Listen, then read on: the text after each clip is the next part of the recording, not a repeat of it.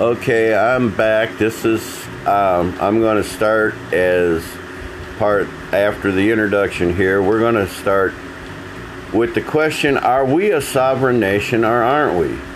Do we not have a national flag? Do we not have a country with borders? And aren't we a sovereign nation?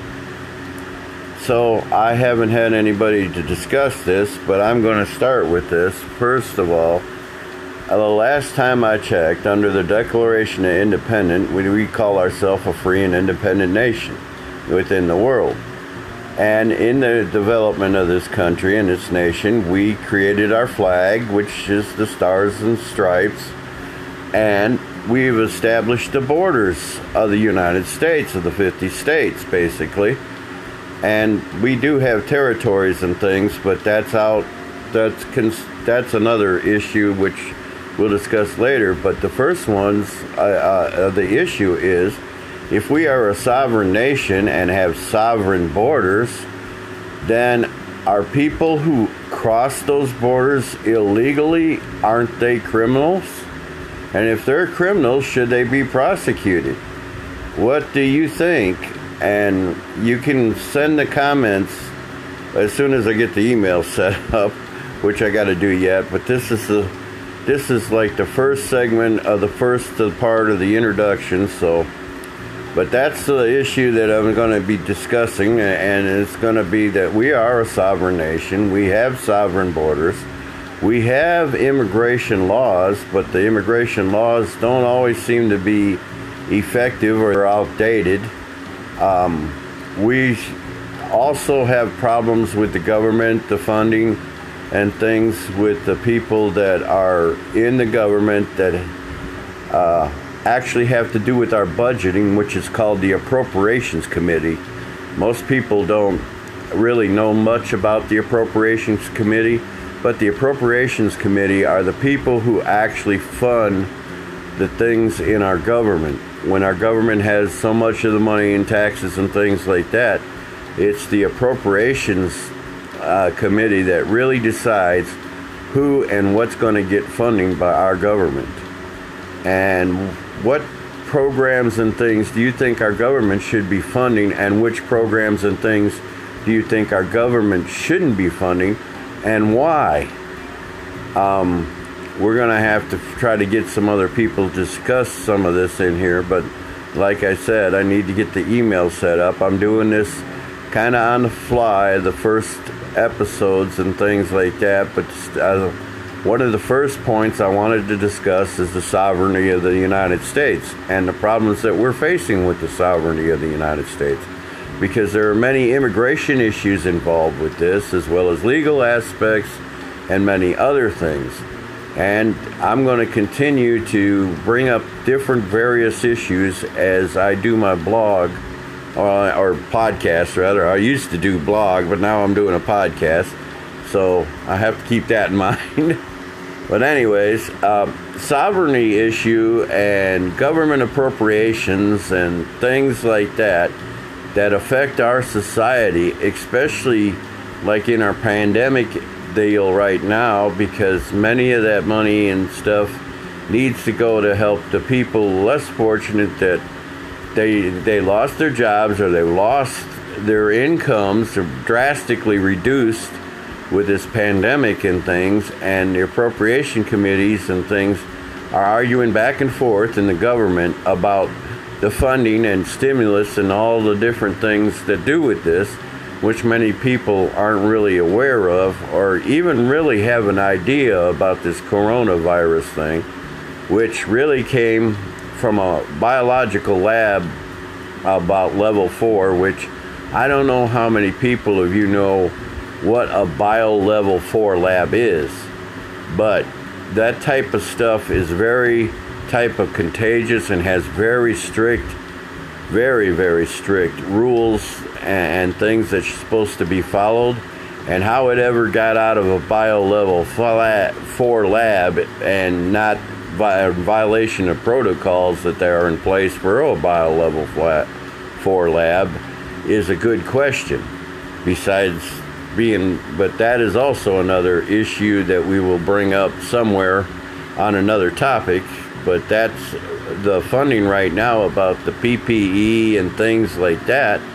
That is more concerning right now with the government and the appropriations committee and different things like that, and they're fighting between the Democrats and Republicans, and that's another issue affecting American citizens, because our own government is fighting between the Republicans and the Democrats, and the question is, what are they doing for the country and us? They work for us. It's not the other way around. Anyways, I'm going to continue on, and hopefully I'll get the email set up so people can send me comments and other things. But this is just the first segment of the second part of the introduction and the first part of the program, and I'm going to stop here right now and take a little break. Okay, thank you.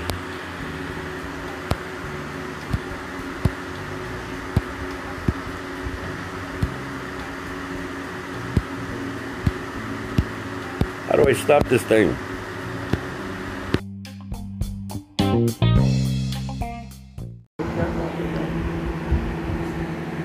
Hey, I'm back, and I've got the email for those that are listening.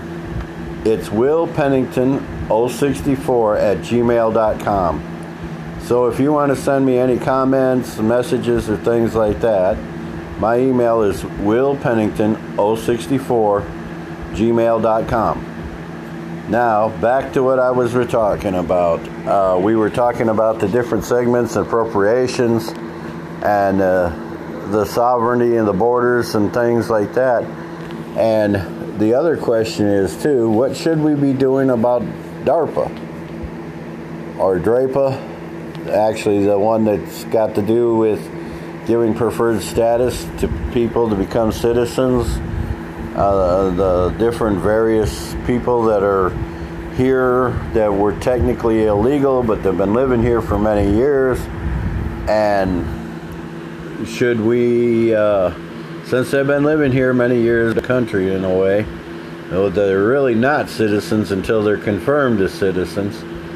But I think that's something that we need to discuss as well, because if you let people come here and not become citizens, then you're actually letting other countries into your country that can affect the sovereignty and the boundaries of your nation.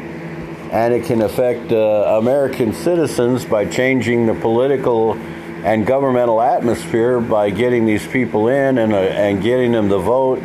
And it changes the sovereignty of our communities and other things. So what message from type of things? 58,606 Pres Trump dominated at his town hall event. Joe Biden flopped. Show the president that you loved his performance and stand with him.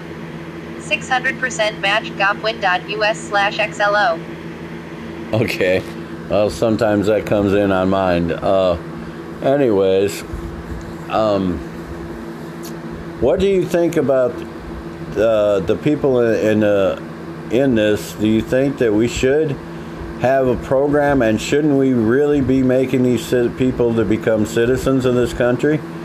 And what about the possibility of the changes and things of the sovereignty in our communities and our voting and things by if we allow these people to continue not as U.S. citizens? What are the effects and consequences to our American government and to our standard of living and other things in this country? And what about the health care and things like that? If they're not making enough money, and health care rises, and the insurance, and the states that do Medicaid, and what about the long-term effects on the Medicare and things like that to the seniors and disabled? And there are many, many questions that involve some of this. And meanwhile, it seems like our government has just been ignoring them. Or they just put them off, or put us off, and are like, they're not taking care of us. They claim they are, but in reality, they don't seem to be. I'd like to hear from you out there, the audience, and things about comments and things. And like I said before, I did get the email finally. It's willpennington064@gmail.com. So I'd like to hear your comments and things that you have on the various things and how this will affect your society and the American citizens, our standard of living, and the problems and solutions that we should go about doing. I'm very open to many ideas, and I'd like to hear back from you, because I think we really need to do something about this problem. I don't think we can allow it to continue, because it will change the fabric of our government and change the things of our sovereignty and many other things about our society, our standard of living, and our pursuit of domestic tranquility. Message from 58,606 many other press things. Trump dominated at his town hall event. Joe Biden flopped. Show the president that you loved his performance and stand with him. 600% match govwin.us/XLO. Anyways, we're back to looking at the different things and how it would affect American society, and really want to hear back from your comments, and want to hear about solutions that you could propose and some of the other things that are involved in it, and what you think would happen to our sovereignty and our nation if we allow this to continue to go on. We have many different questions and many different things, and I'll get to the rest of this after a while. Yeah, I got you. There you are. There he is. I know you're somewhere.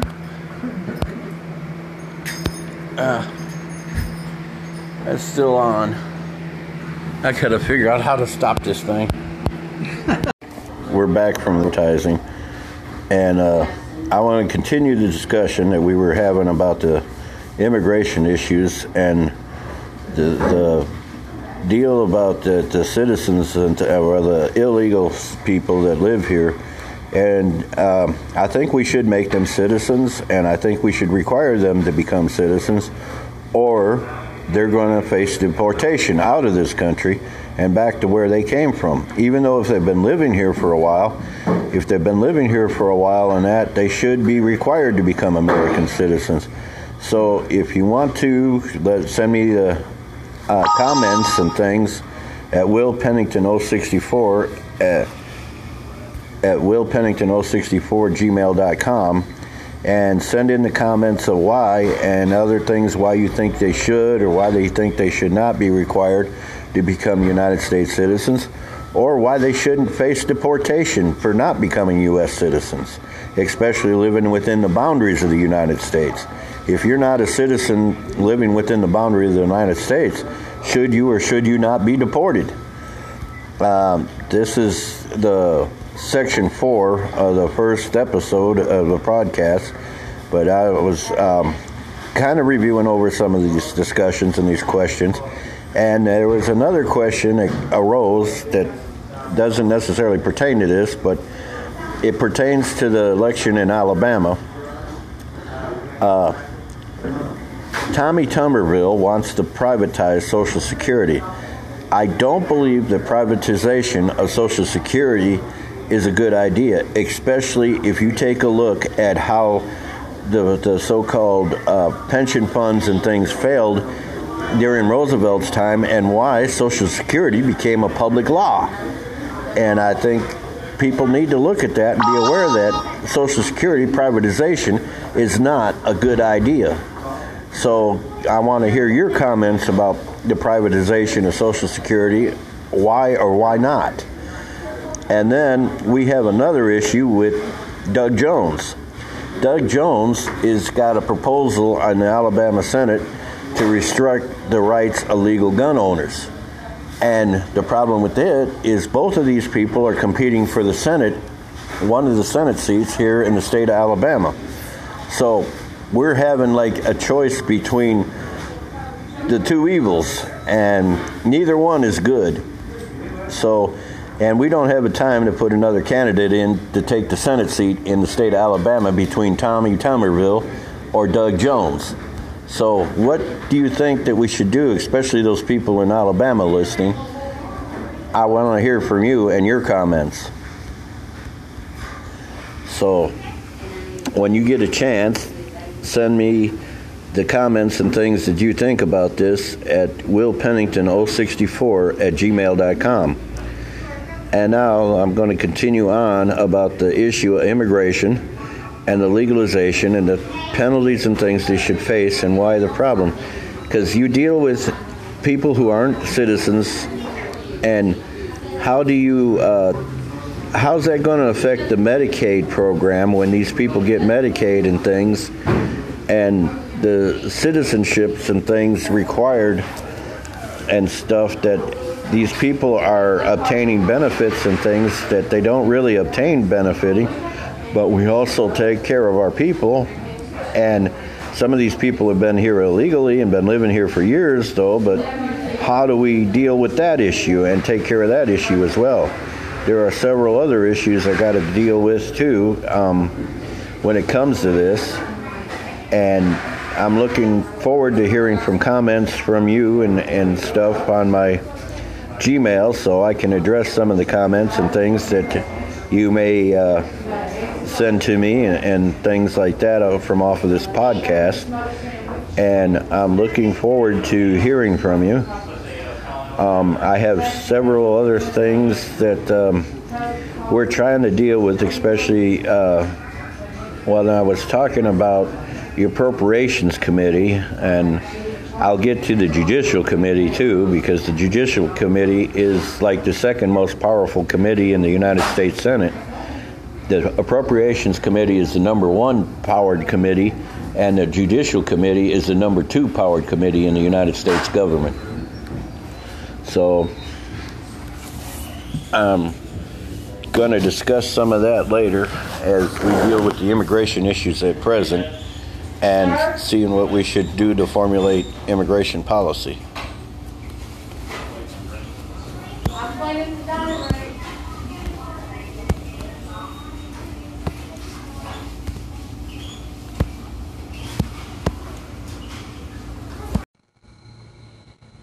Hello, this is Will Pennington. I'm back with Problems of America, and this is my fifth episode that I'm going to start to record, and I'm going to discuss some of the things that I've been reading. I've been reading a book called United States of Socialism by Dinesh D'Souza.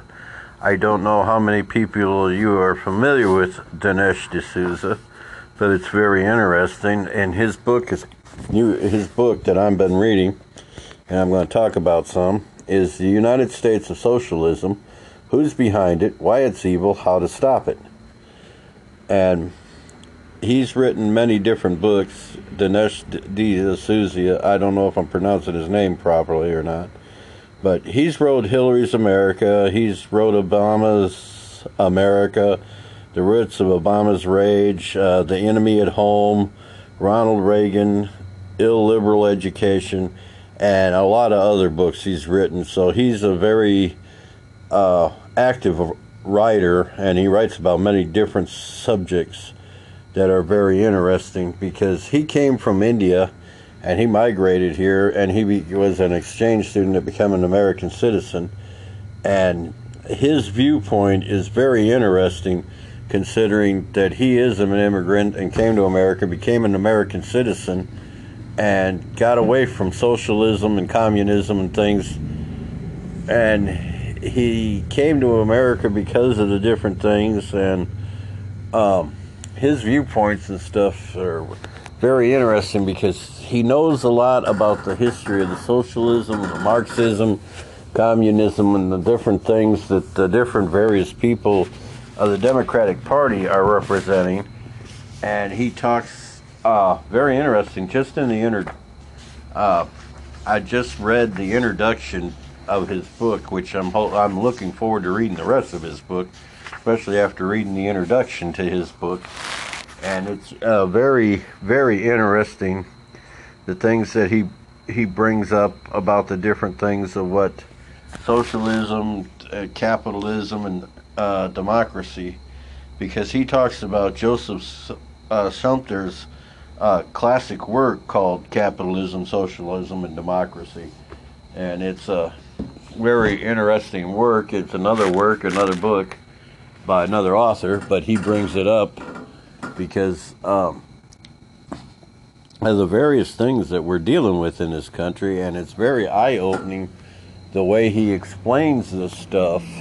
And he gets into Nancy Pelosi and people like Bernie Sanders and the differences in even their party and that, because he considers these people different levels of socialism and that, but they're very a lot of them are like totally against capitalism and the free enterprise system. But I can also understand some of the things that he's saying, because some of the free enterprise system has run rapid too with powers and abuse as well, because some of that becomes privilege and the elitist and things like that and privilege. And there's also the other end of the category is those at the bottom that are basically the peasants of the country, the peasants, the slaves, and other things, even though we don't have slavery here in this country. But in a way you are, because if you're affected by the people that employ you and your paycheck, your livelihood is affected by that. And other thing is jobs and things that are being eliminated, is the manufacturing and things were eliminated. People that depend on those jobs and are caught in a catch-22 type situation. They're too young to collect a pension, or they're too young for this or that, but yet they're still in the age group where the middle class used to be for the manufacturing of this country and things like that. But the automation has displaced these workers, and they claim that, they're going to replace these workers with new and better jobs. But the problem with the new and better jobs and the education of these people is the age of these people. They're not at the age where the company is going to invest into somebody that's that old to learn to run the newer machines. They're going to invest that money into the education of someone younger that's going to stay with that company a lot longer than what the people that are older that learn to work for the manufacturing during those early time periods. And as their jobs are being eliminated, they're too old really to re-educate to go back to another type of job or the things, because the companies won't want to spend the money on that. They'd rather spend it on somebody younger that will stay with the company longer because of the age bracket. And a lot of companies back then too also tried to get rid of these employees that were fixing to retire and collect on their pension funds and things. Many of these companies found excuses to get rid of people for various things that were fixing to draw their retirement and their pension funds and things from these companies.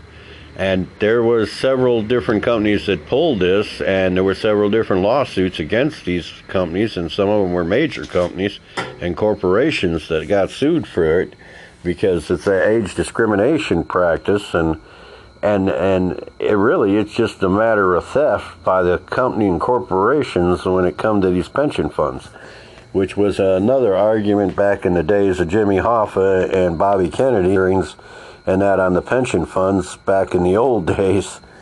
So that goes way back to the days of the unions and the pension funds with Jimmy Hoffa and Bobby Kennedy. But anyways, we're going to continue this eye-opening book by Dinesh D'Souza. I hope I'm pronouncing that right. It's called The United States of Socialism. It came out in 2020. And I've just begun to read this book, and just a little bit of the introduction and things that I have read is already eye-opening in this election, because this election already is into this introduction that he already has. And the introduction he already has is describing various things and the stuff about their agenda. And he talks about various things in his introduction, which is really eye-opening. And it goes to Karl Marx, who was Marxism, and part of the beginning of socialism and stuff. But they go back to Elizabeth Warren, Bernie Sanders, and very different views and looks at things by these people compared to other people. And we're talking about some of the things too that even went back to the old Soviet Union and Cuba and Batista, and the things that happened when Castro and Rafael overthrew Batista there in Cuba, and how that the Russians and things were involved in some of that. And let's see, who else was in this? As they were talking about the different things, and they were talking about Warren, and they were talking about Pelosi, and the difference in their deals. So, let's see. I was trying to think who else was in this.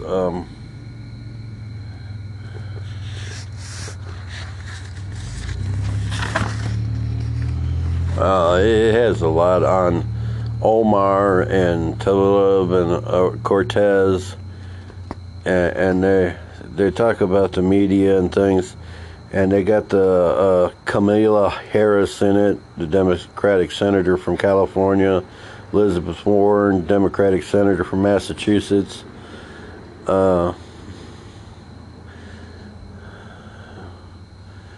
And they talk about the different various degrees of socialism.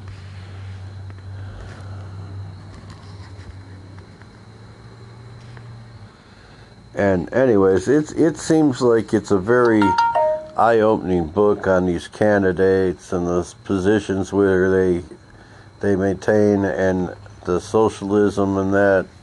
And they talked about the old progressivism and versus socialism and capitalism, and they talked about a model blueprint from a socialist camp. The socialists have put forward a flurry of proposals. First, an expansion of Obamacare to a national health care system, which the government as a single payer. And that is being packaged at what he termed as Medicare for all. And the idea is so expensive that even the Democratic candidates, when asked about it, would provide health care for alien areas, raised their hand to indicate that yes, it would. The other part of this camp was the expansion of the minimum wage, unemployment insurance, and the earned income tax credit to provide all Americans with a universal base income. Silicon Valley entrepreneur Andrew Yang, one of the more obscure Democrats running for president, wants to give all Americans $1,000 a month to spend as you want. And multiple universal income proposals floating around. Some versions propose all Americans would get a monthly check from the government. Others limit the unrestricted money to Americans that are below a certain income level. The third issue of this camp for the Democrats is free college. Things have moved past Hillary Clinton's program to make college more affordable. It started when Bernie Sanders offered his own largely free college scheme to Elizabeth Warren, sought to top him by adding a plan to the federal government to forgive large portions of student debt. Bernie took back the unfurling a plan for a free college plus a cancellation of student debt. No Democrat has yet topped the offer by offering a plan to pay students to go to college.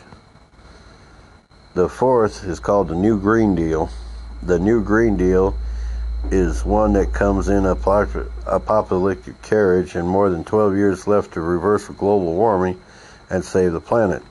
The alarmism is absolutely necessary because otherwise the whole thing would be like a joke. Even though fracking has proven critical to Americans' energy independence, Elizabeth Warren pledges that if elected, she will one day sign an executive order banning fracking. And Joe Biden goes even further. Look into my eyes, and he said recently, I guarantee we are going to end fossil fuel. Never to be outdone, however, Bernie Sanders says America under his administration will stop using both coal and gasoline. If all this seems like a comic version, Can You Top This?, the humorous element is heightened further by the new New York Mayor Bill de Blasio's recent boast. We're going to introduce legislation to ban the glass and steel skyscrapers that have contributed to much of global warming. They have no place in our city or our earth anymore. What? New York without skyscrapers? Is this a serious proposal? It's widely reported on television, and I don't hear anyone laughing. I said to myself, can anyone talk New Yorkers into this? This would be like talking Venetians into getting rid of their canals, or Parisans to outlaw outdoor cafes. So he is very interesting on the things he says, and I would recommend this book for people that are interested in the political end of things with this election and things, to get a hold of this book as soon as possible and start to read it, especially with the election coming up. It's really close. I had to have a friend of mine to hunt this book down, and they finally found it for me. They had to look around, and they finally ran across a copy of it out at one of the stores that's a shopping club. So don't use their name, but anyways, the friend found it for me and got a hold of it for me because I wanted the copy of the book, because I'm very interested in what D'Souza has to say, because he's a very interesting man with a very interesting story that documented and does a lot of documentary films and things like that. Is on the very edge of things that show you things from his perspective, and it's really eye-opening because him coming from a foreign country, he sees things a lot different because he was an exchange student. He came here, became an American. He is a true immigrant that came into the United States, that became a United States citizen, and he is aware of the other issues from the other countries from where he came from. So he's very aware of it, and he's very, well, that's why he was an exchange student. He was one of the very brightest of people to come to this country. And he's still doing a job. He's taken up like the form of journalism and reporting to the Americans since he came to this country and became American. And now he's spreading the word to Americans, which that's the way we do things in America. And Americans take a lot of things for granted that they shouldn't be taking for granted. And he's bringing up the stuff that we shouldn't be taking for granted and exposing some of these things. And it's really good that he is, because it's a warning to us and things of the things that they're doing in our way.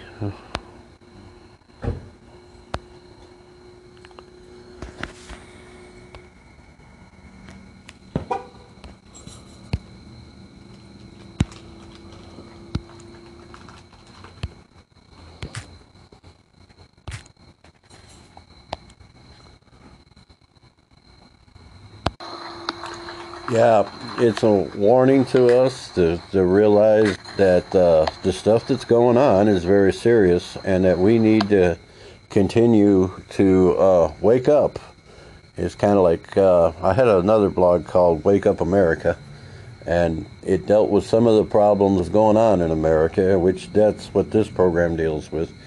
And there are some serious issues that are being hidden, and the different parties, the political parties, are like one extreme to the other, and there's nobody that's really in the middle of the road that represents middle class America anymore, the middle people of America, and what's best for America. It seems like it's one extreme or the other, and there needs to be a middle of the road people in our government, so that we get the best of both worlds. Some call it progressivism, socialism, and others are capitalism. But if either one is not checked, it causes real problems for America and the citizens of this country. Because if you have capitalism that's left unchecked, you have capitalism that runs away with the power of the elite and becomes tyranny of the elitists and things like that. If you go the other way, we become socialists in a communist country, but at the same time, we need to be able to go after what's the best for America and its citizens. So we need a middle-of-the-road balance between those people and things, and that's what we need for this country. We're needing a balance in this country to do what's best for this country, and our government and our elected officials seem to be at one end or the other, the extreme. And that's why I started reading this book by D'Souza, which is, the title of it's The United States of Socialism. And it's really beginning, just the introduction is really eye-opening to what he's been showing me. So that's what I've been looking at, and it is really amazing. I'm hoping to read more of it. And my email is willpennington064 if you want to mail or email me any comments or any of the other things that maybe you want me to include on shows and things like that. So that's why I'm adding that to this edition, this segment of the show, so that you can contact me. And again, it's willpennington064@gmail.com. And it's very, very interesting this Sunday. And I thought that it would take this good time, the opportunity to record a new segment to put on the air. And I had to redo my podcast stuff, so I hope this is going to work. I hope it recovered it. And I've been doing working on some other things for upcoming deals, but this is the election is, don't forget to vote, because the voting is coming up, and the absentee vote now you can't do because the deadline is passed now. So be sure, if you haven't voted, to be sure to go into the polls and vote November 3rd, I think it is, because we need to put our leadership in that belongs there. And as far as I go, I support Donald Trump. But I do split the ticket sometimes because of the different people in Alabama. And some of those senators have been there for years, where others haven't. And some of the other thing. And one of the other things I wanted to talk about was the privatization of Social Security. I don't think that's a good idea. And I would like to hear your comments back and forth. Do you think that Social Security should be privatized, or do you think it should remain under public law? I would really like to hear back from your different people about the privatization of Social Security, or is it a bad idea? I believe it's a bad idea because I know the history of our Social Security program and how it came from Roosevelt because of the private sector and the things that wasn't done in the private sector. And I would feel the same because of the history of the past of the private sector. I believe it's not a good idea to privatize Social Security. I believe Social Security should remain in the public domain under government programs and things to take care of our elderly, disabled, and others that can't work. And I believe that should be a governmental thing, because it has to do with the standard of living in our country, and to keep these people from being homeless, to keep them from starving, and things like that when they can't work and things, because many of these people are too old or they've got health issues or things like that that have prevented them from working. They're not healthy individuals like many, because in my time period, and that's how I became disabled, is that 1 in 4 people that worked in the manufacturing will become disabled in their lifetime. So that's 1/4 of the people of this country that worked in the manufacturing during the baby boom generation that will become disabled. So that's 25% of the baby boom generation will become disabled sometime during the period of their life. And that is one of the reasons of Social Security, why our manufacturing and why our economy is so important. It's not to be taken lightly. The manufacturing of this country is not to be taken lightly. And that has to do with government taxes, because the government can't give you anything unless there's taxes raised to raise the money to fund the things for the taxes from the government. Everything the government gives you is funded by taxes on corporations, businesses, your personal income tax, tax on your property, all that. All your governmental services and their paychecks come from our money and our taxes. And that's the truth of the matter. And that's another problem and another issue for another podcast, because some of the people that are in these municipalities, jobs and other things, are getting paid better than the factory worker that works on the line. And the factory worker on the line is actually creating something and not just a service. And that's another issue too, is becoming a service society rather than a manufacturing society, and that is a problem too as well.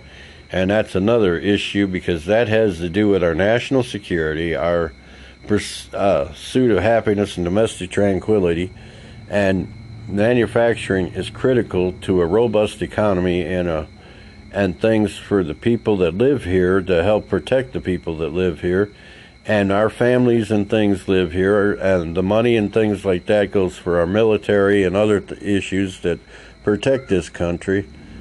And that is another problem with the things that some of these people are doing and talking about, the taxations and the taxes. Oh, they should get rid of this and get rid of that. But really what it is in disguise is a way to disassimilate your entitlement programs and things that you earned while you worked for American companies, not these foreign countries.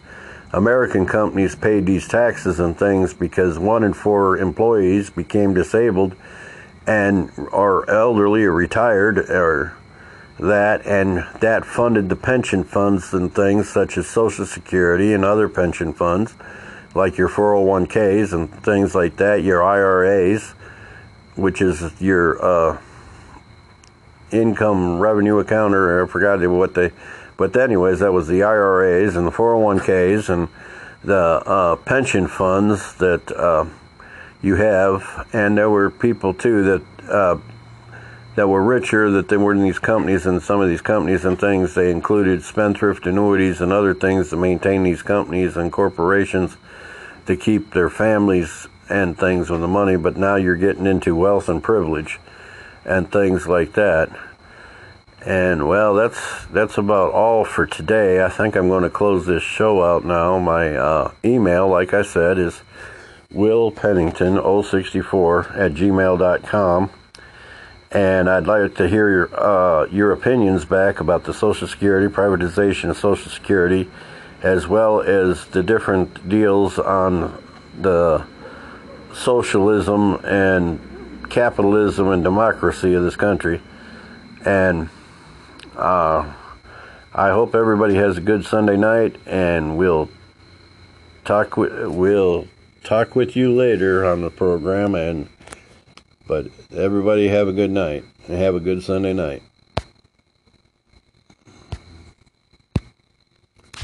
Bye, everybody. Okay. Now I gotta go to that.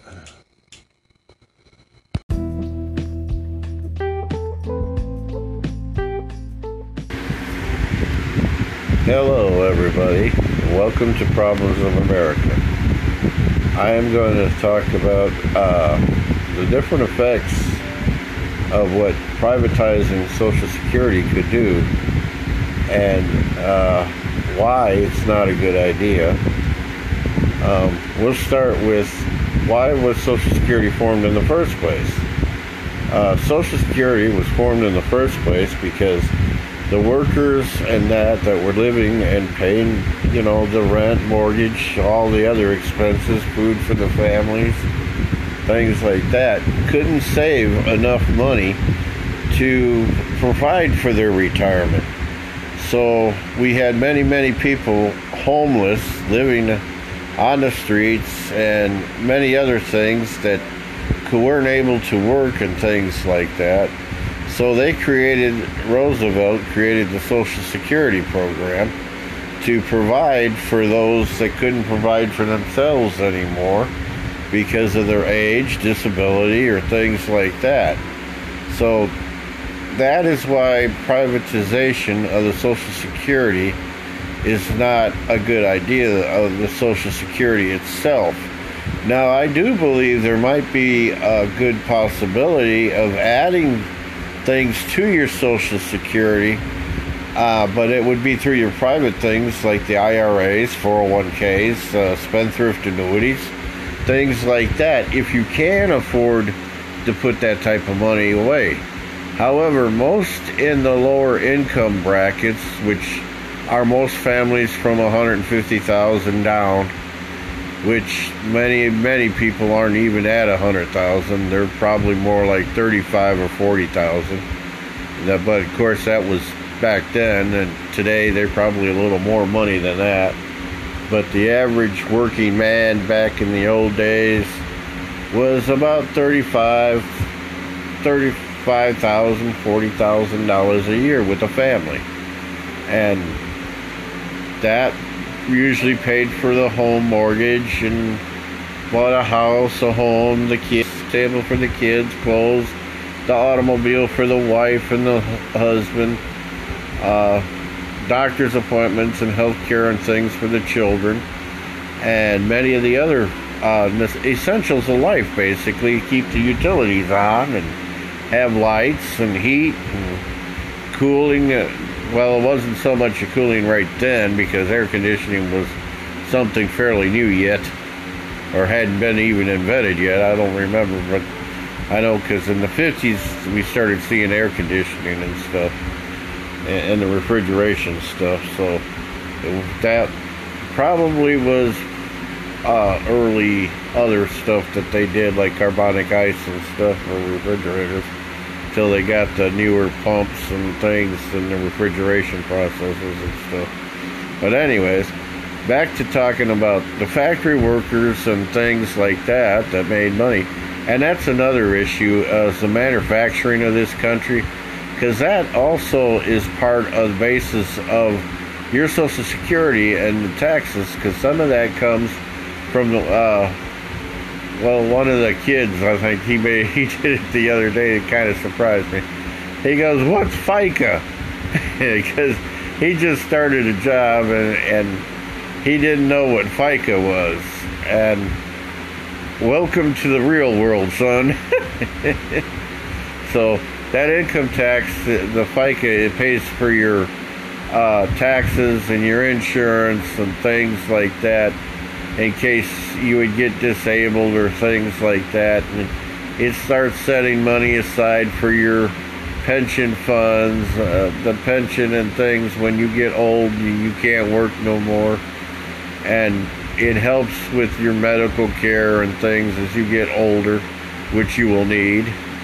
And that's another thing why they had some of the Affordable Care Act, and that's why the Affordable Care Act is a issue, as well as Obamacare, which was an extension of the Affordable Care Act, because the Affordable Care Act was actually implemented under the Republicans under the Bush administration, and then Obamacare extended it, and it became an insurance issue and things, where the insurance companies and things had a hand in a lot of that, and they still got a lot of hand in that and the pharmacy and several of the other groups of people that have a certain interest in things.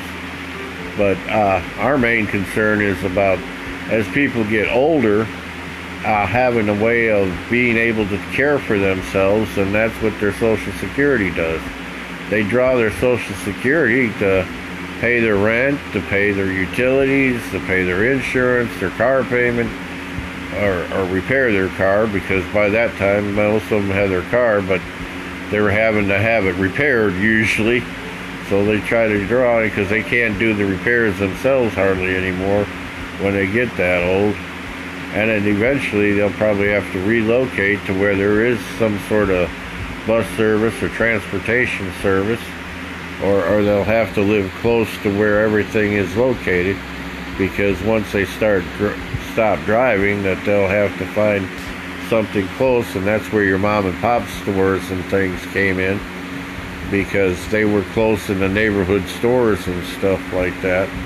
And that's some of the other things that have been going on, that the big corporations like Walmart and things have been closing because the others can't compete with them. But that's another thing too, is what happened to all those jobs. And the other thing about that too was the automation, which I did a paper a long time ago about the effects of automation and the effects on American society from automation, which at the time what was going on is that we had these welder lines and things like that where we employed maybe 35 welders that made probably about $30,000 a year or so, and there were about 30 welders a line. Now you take 30 lines, 30 welders, and they make $30,000 a year, and multiply that by the 30 lines, and you can see how automation, replacing those welders, can affect a society in our local community in a large way. When you have welders that have families and buying houses and things like that, that make $30,000 a year, which that's not an extreme salary. Actually, it was a good salary back then in, I'd say probably around the 70s. But things have changed since the 70s, and prices have gone way up since the 70s. But that's about what the average middle-class working man made, was between $30,000 to $40,000, especially if he had a family and was buying a house and things like that. But even that has gotten out of hand, and mortgages and things like that skyrocketing and things like that, and the loss of manufacturing, by manufacturing being sold out by globalists and things like that, from these corporations and things that are almost all more interested in profit than they were the people that work for the corporations. And that is a problem when corporate greed gets so exceedingly that the greed and that of the stockholders supersede the people, or care less about the people that are working on their lines, because they don't have those people working on the lines, because it's become machinery that's doing all the job now. It's not the welders themselves that are doing it anymore. It's all automated welding and things like that. They have eliminated many labor jobs or skilled jobs, even with this automation. So now they only need a few tech people to keep those machines running, and the product is being built like that. But there's no more old labor, because now everything is done by automated machine pretty much. And as they eliminate the labor, they eliminate the money in the community, because each of those labors they eliminate, those jobs, the money from those people in those jobs, where's the money that was spent in the community by those people in those jobs. So now it has a trickle-down effect, like Reagan said a long time ago. It has a trickle-down effect, because as you lose those jobs, you lose service jobs. As you lose the service jobs, because these people aren't having any money to spend on the service jobs, now you have another area being affected by the effects of the automation. And if you do that continually, eventually, if these jobs are eliminated, so will the service jobs be eliminated, because there won't be enough. They'll have to reduce the staffing of the service people because they reduce the manufacturing people that spend their money in the service industry. So one will affect the other, and people don't quite get the connection with that. But I thought I'd bring that up too as I was discussing some of this. So this is a newer episode, so it's going to contain several different new ideas and concepts and things like that. And as I said, the automation, it did a tremendous amount of things. And they were saying, oh, the manufacturing jobs will all be coming back and all that. No, they won't. They won't be coming back because they're changing the way they did automation. But the thing is, it might be beneficial if we went back to the old way of manufacturing instead of all this automation. We actually went back to manual manufacturing that actually could employ people back again, and we have a new resurge of manufacturing products and things in this country by the American people and American companies.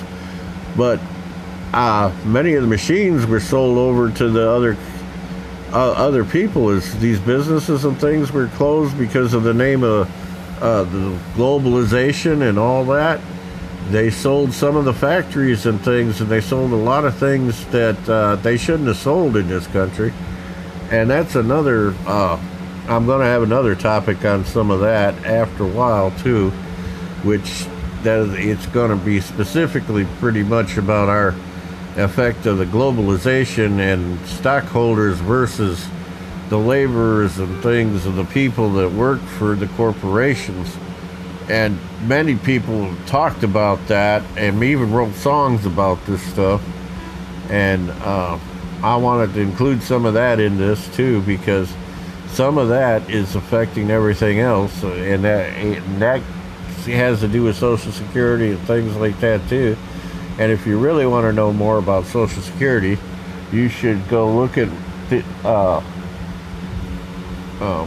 Roosevelt, because Roosevelt was the one that created the Social Security program. And if you see about the commentaries and things that why FDR created the Social Security thing, and you might get a better picture of why it's not a good idea for Social Security to be a privatized entity.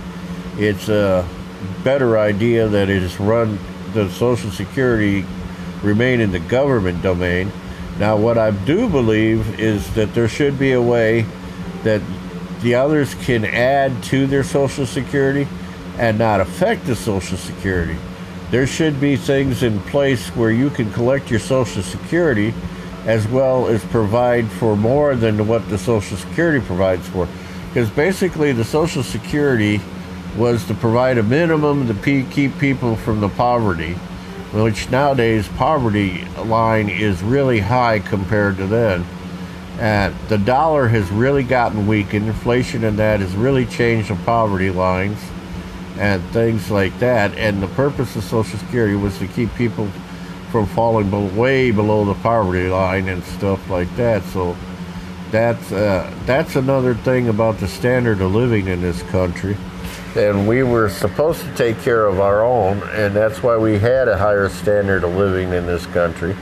But if you privatize this stuff and that, you were going to remove the standard that we set, and that's not a good idea, because we had many problems when it was privatized, because the people in the privatized that were supposed to save for their pensions and that could not do it. And they weren't able to do it. And then by the time they got old, there was nothing there for them. So that's one of the reasons Social Security had to be there by the government, was the people that couldn't save or had no way, they couldn't implement a plan to save enough for when they got old enough to retire, because they were raising families and they had kids and they had to pay the electric, they had to buy a house, they had to buy that, where the bankers made money off of them for that too.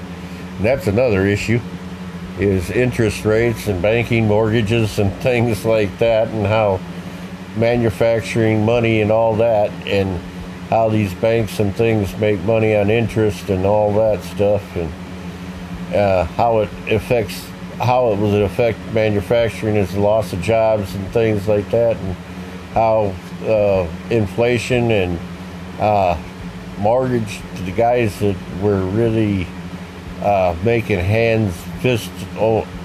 tons of money basically off the mortgages, and why the housing market dropped, because some of that also relates to manufacturing, because many of those people work for the factories, buy homes that are close to those factories.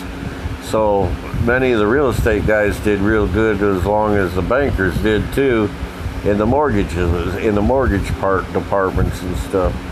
So, but that's another thing. When the manufacturing falls, so did the housing market. And when the housing market fell, when the manufacturing fell, the effect trickled down into the housing market as well. So, because if you don't have the good middle class paying jobs, how are you going to buy a home and be able to finance it and be able to live and pay all the stuff that goes along with a mortgage, because you have maintenance and everything else on the house, you have utilities, you have your insurance, and plus you have probably the wife or the husband that have to have a car each, and they got to take kids back and forth, so they got to have gas, and they got to have food for the kids and things and them, and they got to pay the utilities to keep the lights on, the heat for the kids, and cooling for the summertime, and stuff like that. So that's that too. So that's why many of this, a lot of people don't realize a lot of this is like a vicious circle, because it's like that song that Alabama did, Turning Like Spokes in a Wheel, a 40-hour work week, because that's basically what people worked back then.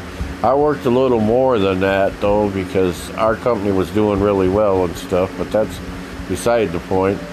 But that's why I took advantage of it when I was younger, but that's why I'm in the health I am now.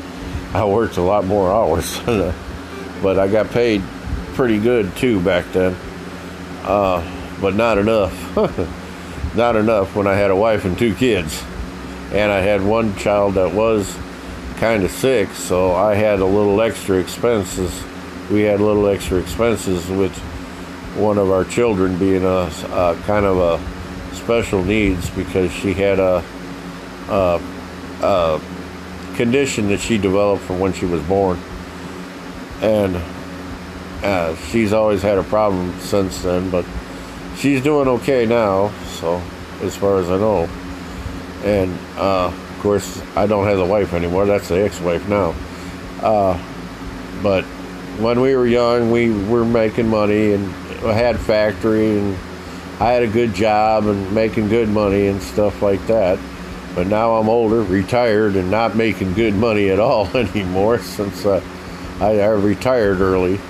But I was making good money for the day when I was making money, but I couldn't save any money either when I had the kids and everything else. So I am glad that Social Security was there for me, and I'm glad I paid into it, because now I'm on I'm retired, or reached early retirement and things. So I'm glad for that. I'm blessed in that way.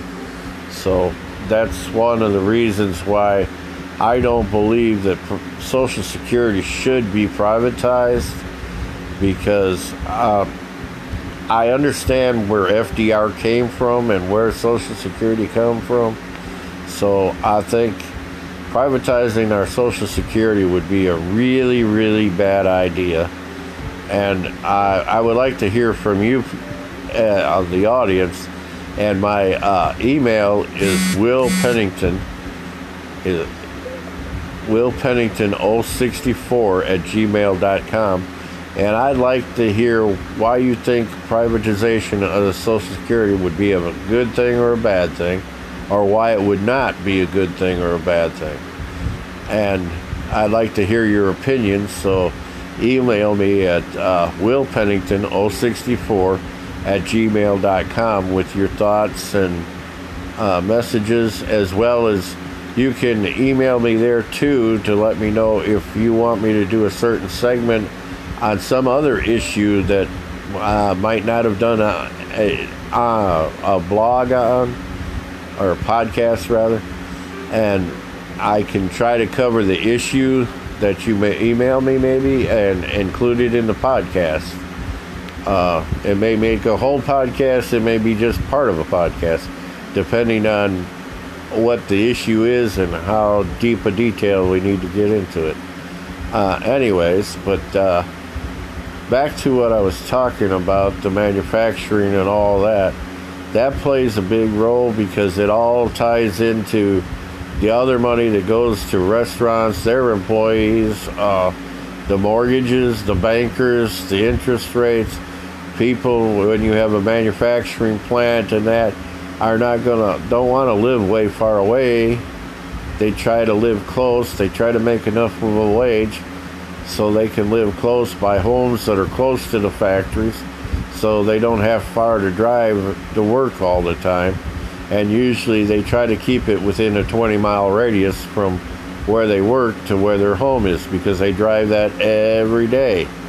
As well as they try to put restaurants and things by the factories, because some of the factory workers don't always stay at the factory to eat. They'll go and take their lunch break over at a restaurant or something and then go back to work. And that we did even when I worked as a light mechanic for a car dealer at one time, and we did that. We usually got about her, so that was okay with us. So we usually took our hour from about, well, sometimes it was noon to 1, or sometimes it was 1 to 2, depending on how many cars we got through. But anyways, that's why I was talking about the industry and things like that.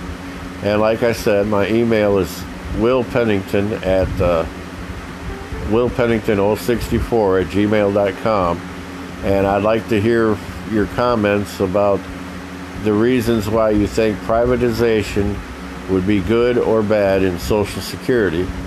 And I have some other ideas about that I'd also would like them to put into place to protect some of the Social Security, change some of the things about Social Security to where if you do have a 401k or an IRA, that the money from that shouldn't affect your Social Security. And some people it will until they turn age 70, because at age 70 they don't count dollar for dollar for money that's earned, where before 70 they do. I'm not exactly sure where that stands as of today, but because it's like laws do change and stuff and things like that at times. But I think things like Social Security, that should remain basically the same and never change, except for the COLAs. I think the COLAs and things, cost of living and the Social Security rates, I think should be much better. But to fund that, I don't know how we could fund that, but I would like to see Social Security recipients be somewhere at least in the 50% area of somebody that makes minimum wage today. Many of us in the Social Security are below the minimum wage people, and we're not even nearly close to what the minimum wage of today is, and the gap is getting wider and wider, and that's another issue and another show, another podcast. We'll talk about that. Anyways, I hope everyone has a good night, and I'll talk to you. I'll be seeing you back on another podcast. And like I said, my email, I'd like to hear from you, is willpennington064@gmail.com. And good night, everybody.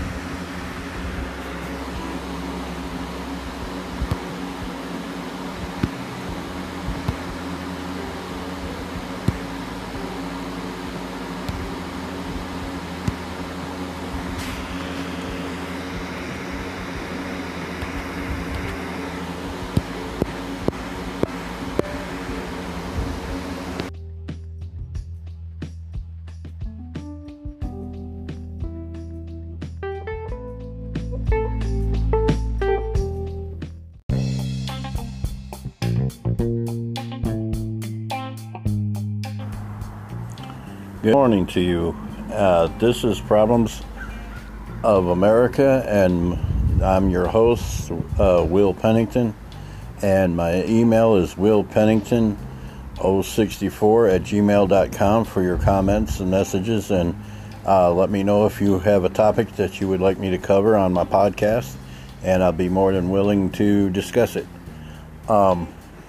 Right now, I'm going to do this episode's going to be about limited capitalism and limited progressivism and the effects of each when they're not controlled.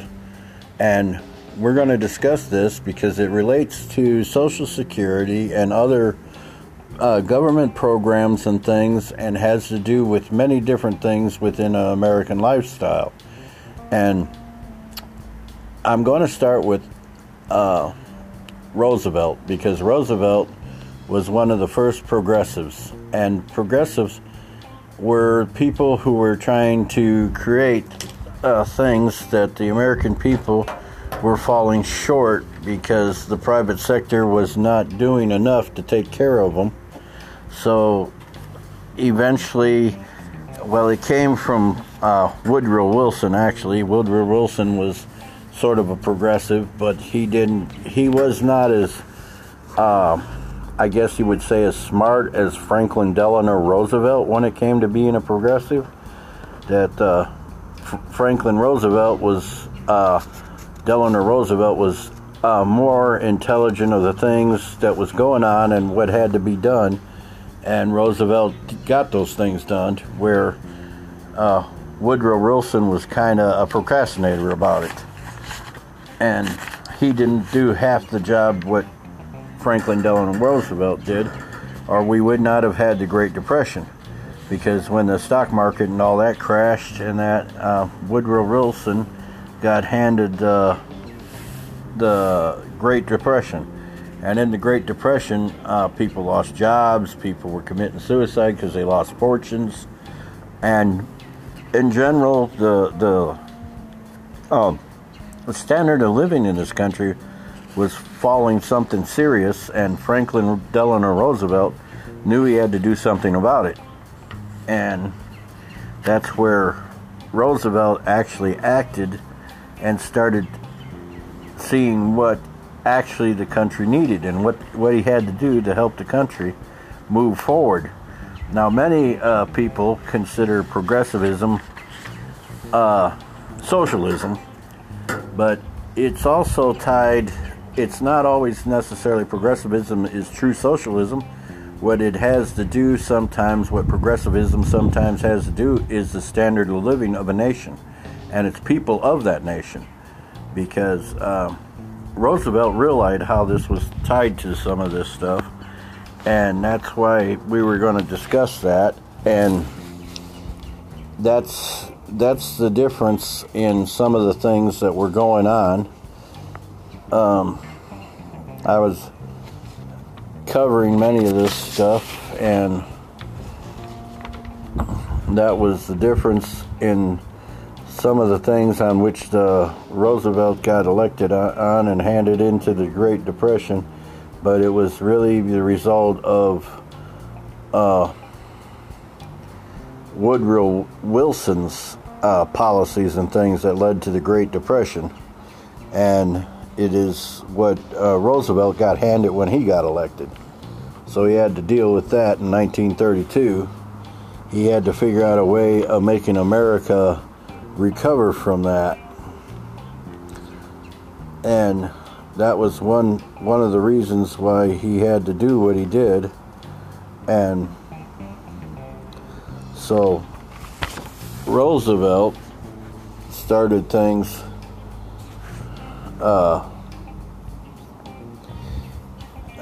well, they mentioned there was a mention of a book called Adam Smith, The Wealth of Nations. And this is what progressive means. It means it's a progressive way of funding progress according to the Darwin principle of adaptation. Wilson's analogy, however, of course, made no sense, In fact, it conveyed very opposite of what Wilson's intended to convey. But then when Roosevelt took over, when he won the election, that changed, and he started on the progressive, because during the Wilson years, the progressives wanted to make some changes to establish the power of a centralized state, which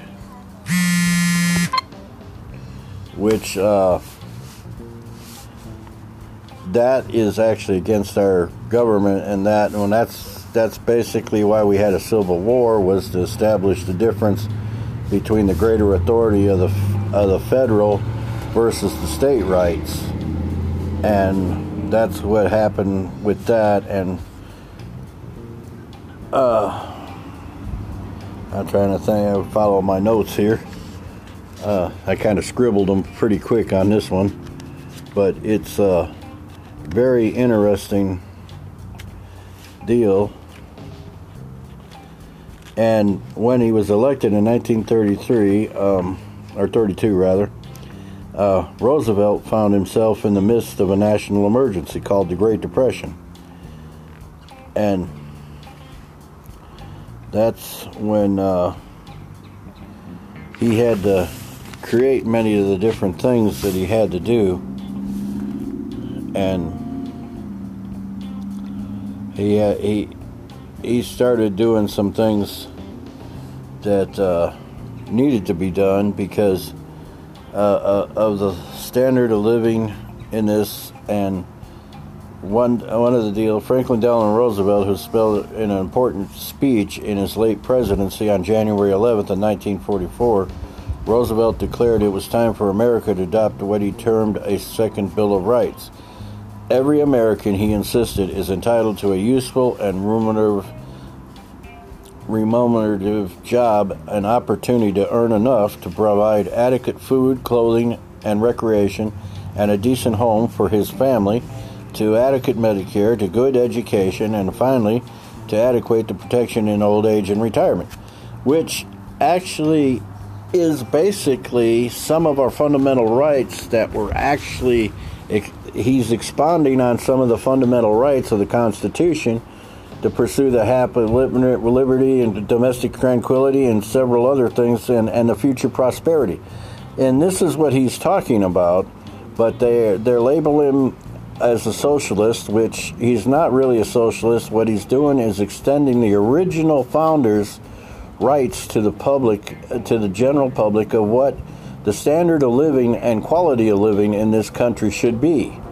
It talks about that, and I'll get to the problem with unchecked capitalism in a while here after I discuss Roosevelt here. But Roosevelt is the policies and things of Roosevelt right now is what I'm on the topic of, and he's very, very clear about earning enough to provide adequate food, clothing, recreation, a decent home for his family, to adequate Medicare, to a good education, and finally, adequate protection in old age and retirement, which is very good, because many of the private industry back in his day were not taking care of these people. These people, once they got too old to work and things like that, wound up in the street. The families suffered because then the families had to figure out ways of caring for the elderly because no one would care for them. And if the families could care for them, they may not have had enough money to care for them. So that was another issue as well. And we do need good education in this country. And many of the education back then wasn't very good. Most of these people didn't even have college. Most of these, if you were lucky, had a high school education. Because many of them had to go to work, and education was secondary to working. And because they had to provide for their families, food, things like that, like we were talking about. And that's why, also, because of the deal, Roosevelt created the TBA, which was a jobs program that helped lift out people out of the Depression. The TBA was a jobs program that was formed for people and men to work and stuff to provide for their families and things when the economy was so bad that they started working on infrastructures and things like that to help progress and advance the manufacturing and jobs of this country and put people to work and producing things and making ways to move goods and services across this country. That's why the infrastructure and all that and the jobs in the infrastructure and things were so important. TBA started building dams. They started building roads and interstates. They started building the stuff that trucks and transportation use to move goods and services.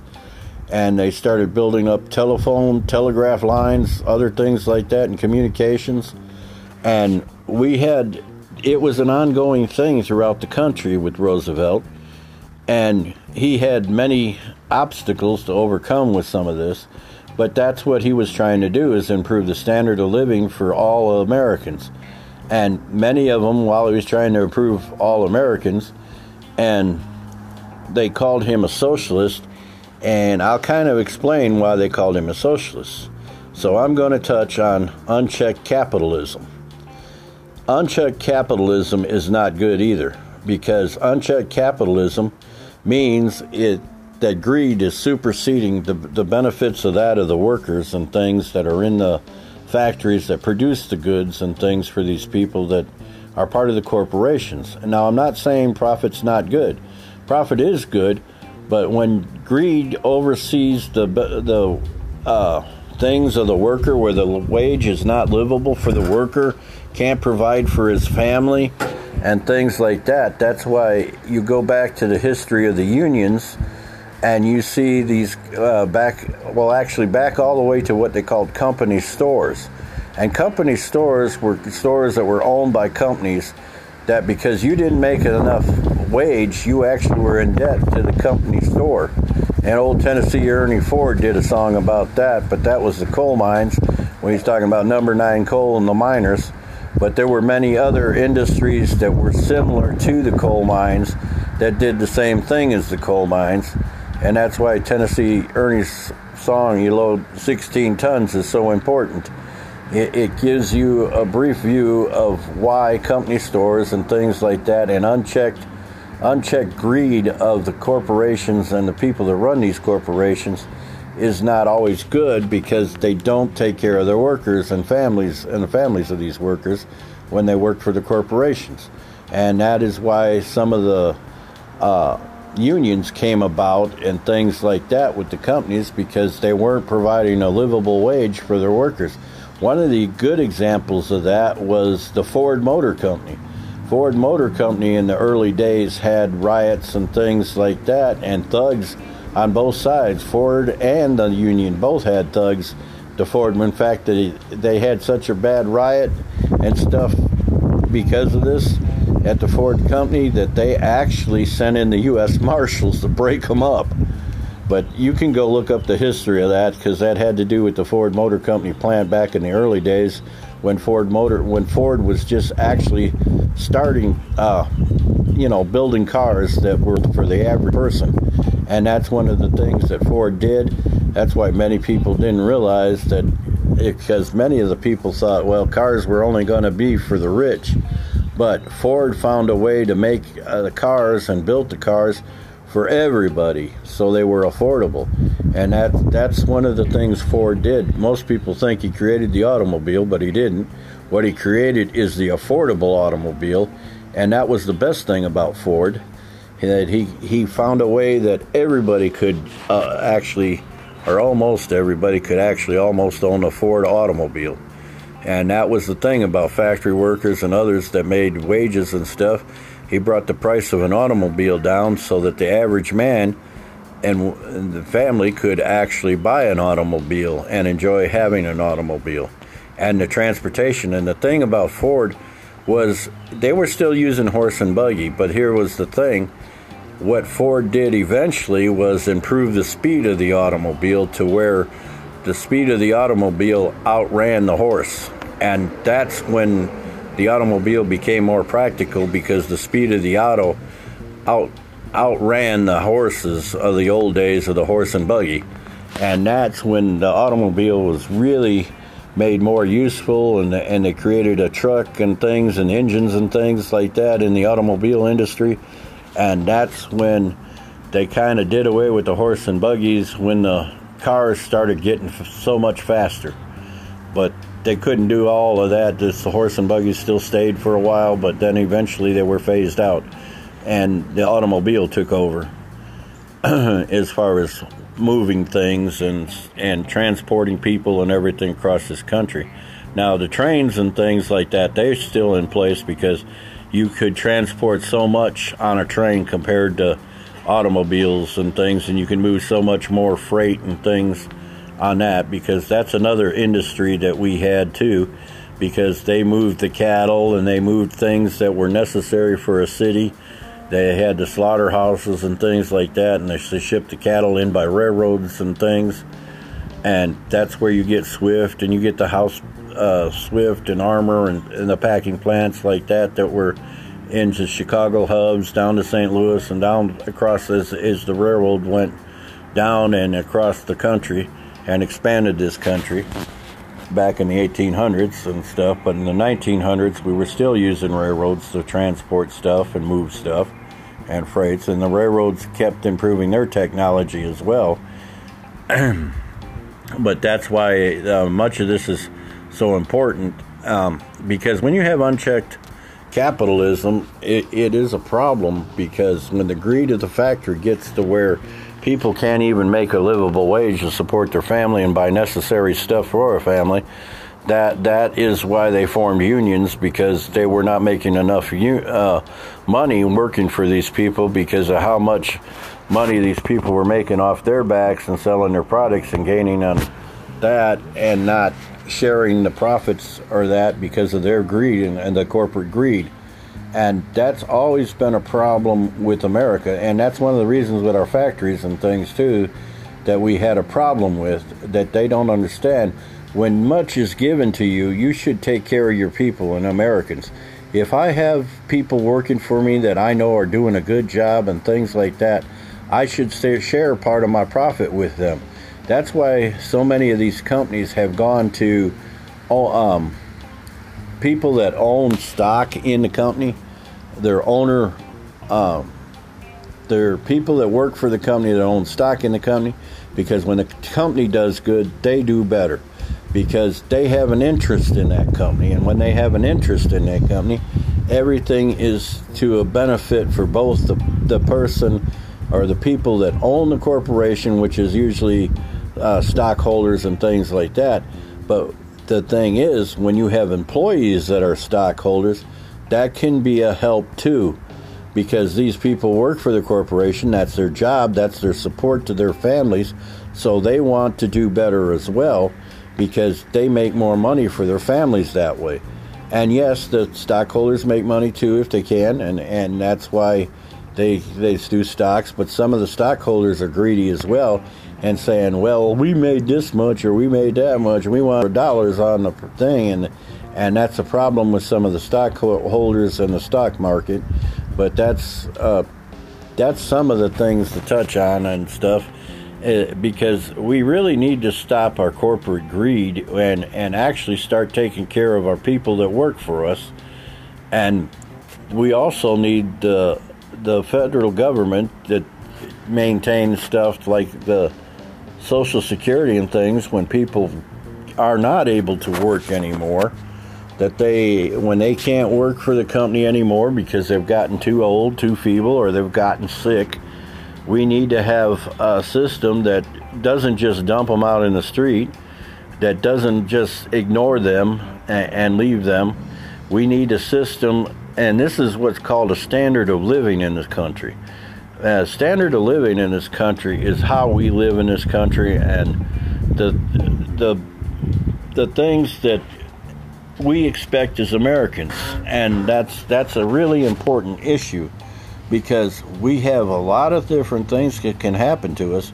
In my time period, which that goes back to when I started working in the factories and stuff. I actually started working back before the factories, because I started working for gas stations and stuff before they had certain rules and regulations, so I started working when I was really young. In fact, I started working basically for my grandfather that had a truck garden and stuff and was a carpenter and owned farms. I started working for him at the age of 14. Well, actually probably 12, because we had the truck gardens and stuff that we sold fruits and vegetables out of and stuff. But that was another issue, is because they wound up having to sell the farms because of the property tax, because when you own that much real estate, when you have a large amount of land and stuff, and even at the ag rates, if you don't have enough money coming in for the produce and things to pay that, you're going to have to do something, because you'll go bankrupt and they'll take your land and seize your land and things for taxes. So my grandfathers did the best they could do, and when they realized, well, that we're going to have to sell off the farms because Illinois raised the property taxes so high on the acreage that they couldn't afford to keep their farms anymore. Of course, another thing that hurt my other grandfather, my great-grandfather actually, was the fact that they did away with fur coats and things that he used to make a lot of money on by raising muskrats and chinchillas and things like that he raised for a furrier up in Chicago. And when they did away with the fur coats and things, it really affected my grandfather. Took a lot of money out of his pocket, because he made a lot of money working for that furrier. And when that happened, that also reduced the income off of his farm and stuff, and the increase of the property tax and things like that too. And that's another issue, because food and things in this country, the farmers need to supply that, and you have a problem when the farmers are losing money because of the profits and things are falling and the taxes are rising, especially on their property. Even though a lot of farmers and ranchers get an ag rate, what they're getting paid and things sometimes isn't really doing it. And another thing was that the farmers were kind of duped by the banker and things into buying all this new fancy equipment and stuff, which some equipment you had to advance and stuff like that, because you do have to keep up with some of the technology when you're in production, because your production will fall behind if you don't keep up. But here's the thing, there were bankers and financiers that were involved in that too, and they were making tons of money off the farmer and stuff. So that's one of the problems with the deal with farms and ranches, and the fact that they were bankers and financiers and things of these companies were making tons of money off these people while driving them out of business. And that's another issue as well, because that's why too. And then, like with Roosevelt, the war broke out, and when the war broke out, some of the farmers in that helped with the war effort, because my great-grandfather and father, they plowed their crops under and started growing hemp. And the reason they were growing hemp was because it supplied the stuff for life vests, and it supplied the stuff for climbing ropes and things like that our military needed. So they went and they started growing hemp to make ropes and things like that was in part of the war effort that they needed. And my grandmother, she worked in a factory, in a furniture factory, and they converted the furniture factory into making aircraft. And I think it was the Brown's Furniture Company, I'm not really sure, that my grandma worked for, that they started making aircraft from that, out of the furniture factory. They converted over and started building aircraft. And that's just like a friend of mine, he was talking about International Business Machines back then during the war. They converted over to making M1 Garands. So if you see one of the old World War II rifles that says IBM on it, don't be astounded, because IBM converted into the war effort too and started manufacturing rifles for the military, which they were in the International Business Machine, but they actually transferred over to manufacturing rifles for the military because they were short on rifles. especially for the World War II, because in World War II we had over 240 divisions that I know of. We're probably even more. That was just the Army. There were 240 divisions. So who knows how many other divisions we had in the other armed forces, along with that other 240 divisions in the Army during World War II. Anyways, I'm going to get back. Uncontrolled capitalism and things like that is not good, especially when greed is out of control and things like that. And it doesn't provide for the working for them and their families. And that's a problem, because you have to have what they call a spendable income. If you're not making enough over the top of spendable income, you're not going to be able to get a down payment for a house or things like that. And you have to make a certain percentage, which usually the recommended amount is probably about 20% of spendable income over your necessary bills. And 20 to 25%, I believe, is probably the proper range of having spendable income that helps with the economy and things like that, and it helps with our standard of living, because then we're able to buy and purchase land, houses, things like that, and it helps bring up the standard of living for the families in this country. So that's why I think that. And then when we get older, you may not be able to put enough money away. Retirement, when you get feeble and you need medical care and things like that. So that's why I don't believe that Social Security is a good idea being privatized. It needs to remain under the government, so when we can't get enough money to build or fund our retirement, that we need something to fall back on, and that is what that government Social Security program does, as well as Medicare, because that helps us in a great deal when we get old, feeble, and elderly or disabled. And that's why the privatization of Social Security is not a good idea. It's a very bad idea, because back in the old days when the companies and things were supposed to be able to do that and help you with that, they didn't do it. And that's why that's why Roosevelt created the Social Security program, was because of that reason. And I believe that has to do with the standard of living for our elderly and that.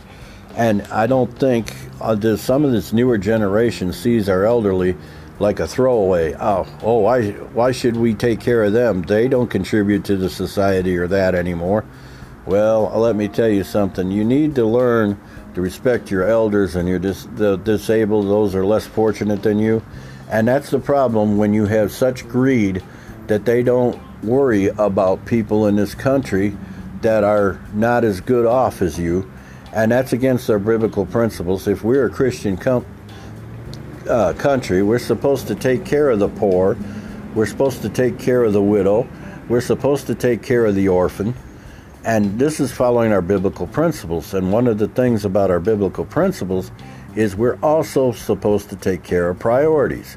Our priority is first to our family. Well, actually God first. It's to God, our family, which is the husband and wife and the kids, and then it is to our business relations and things like that, and our business dealings. And then as a nation, we are to take care of the people in our nation, and from our nation it moves on to the people who are our neighbors of this nation, and that would be people like Canada and Mexico and that are right on the American borders, and because those people are our neighbors. And if we're following true Christian people or principles, we need to be taking care of those people after we take care of our own. And that's what we're supposed to be doing. We're supposed to be taking care of our own first, which is our families and business and things here in the United States. It's our nation. But then the nations that border this nation, we are supposed to be helping those nations, because those nations are our neighbors. And that is why it is so important that we deal with Mexico and we deal with Canada. And then as well, the other people that we need to deal with are down through Panama and Venezuela and the South American countries, because they are attached to the land that makes those people our neighbors as well. And then after we take care of those people, which is the whole basically North and South America, then we need to deal with taking care of the people in Europe that are our allies and things like that, and helping those people as well to make stuff better for their lives and their people as well, but not at the expense of our people. But we need to be over there and helping what we can help, and many of them will probably appreciate that help, because America doesn't have an unlimited resources. It would be great if there was a utopia in the world, but we live in the real world, and there's no such thing as a real utopia. There are always going to be problems in people. They're always going to be poor. There's always going to be others that need help. And that's what America does. America usually helps these people, but we have to take care of our own nation first. We cannot give away all the stuff that we have of the prosperity, because to give away all our prosperity would lower our quality of life and our families and things, and we need to have our quality of life so we can help others. And as long as we have a good quality of life, then we can share in the blessings of the things that profit us and that we can help others with. And that's something that we need to see in our government, because our government has been doing things, giving money to the enemies that hate this country, and we should never be doing that. We should not be helping those who are our enemies. We should be doing anything but helping those enemies. Because if you're against the United States, we shouldn't be funding you. And we should make that perfectly clear. If you're against the United States and its policies, you shouldn't be getting any American dollars. And that's something that we need to revise in our government and our laws and things like that. And there's several other things, like no foreigners should own our land. Only Americans should own any type of land in the United States border, either the born citizen or the naturalized citizen of this country. But no foreign entity or individual or business should own any type of property here in the United States if they're not American, or like I said, naturalized citizen. And we need to put a law on the books, but you have to contact your representatives and things to mention to put this on the book. Because recently I was looking at something too, that China was buying up our prime farmland and stuff where most of our wheat, grain, and things are produced. And that's not ever a good thing. If you mess with our agriculture like that, in the wheat, grain, and that's one of our biggest exports, usually to China, Russia, and Europe, and other places around the world. We send a lot of grain and government programs and things to these different foreign countries, and that to help with feeding these starving people and things in all these different foreign countries. But that's why we need to get back to JFK's program. He had a program at one time under JFK to help these people, and that would be a good thing to revive and bring back, would be the programs like JFK, but only with the revised that we will not do it for any country that hates Americans. It's the people that hate Americans and won't change their way or their governments and things like that, that we need to clearly make clear that we will not provide you any foreign aid or any type of help if you don't believe in, your government hates America or your people hate America. We're not coming to that country to help you. It's that simple. And we also need to be taking care of our allies, because our allies are our friends and things like that. So we need to look at that too, because they're different things. But the United Nations is not is a problem too, which I did a thing on the United Nations and things like that, which is really the New World Order and the New World Order versus a free and independent nation. I did a podcast on that prior to this podcast. I thought I would record this podcast and get it off, because it's close to an election here. I think we're down to less than 6 days or something from the election now. And I'm going in because I'm going in to vote, and because of even though the social distancing, the risk of the thing. But here's the thing, I came from the draft and stuff like that. They could have sent me to Vietnam. I could have been dodging bullets. So a virus thing to me is just another thing that we're going to have to deal with. And that's another problem too about our standard of living and things like that. And there should be certain programs and things that were during Reagan's time period and prior to Reagan's time period that we should reactivate and reorganize to protect this country from different threats like this. Because this definitely came from China. It came out of a Bio-4 lab. And that's the problem. Once you let something out of a beaker like this, it doesn't get put back in it real easy. So there needs to be people that are what was called EWESP in the early days, which was a classified, very classified unit, because you would get in trouble even if you mentioned it in public in before 1981 when Reagan declassified EWESP, because it was the early warning systems personnel. And those early warning system personnel were trained in everything from nuclear to CBRN, which is chemical, biological, radiological, and nuclear warfare. And that's very classified. But this falls into the categories of some of the stuff in the CBNR training, which, because some of that chemical and biological also includes germ warfare. Most people don't realize that, and viruses and things are considered germ warfare. And that's why we need to be looking at many of these different things. So, anyways, that's about the end of my podcast for today. But I hope you enjoyed the conversation. And again, my name is Will Pennington. I'm the host of Problems of America, and my email is willpennington064@gmail.com, and I'd like to hear back on the comments of today's topics from you. And I hope you enjoyed the show, and I'd like to hear your comments and things back from the show of different things that were in the show.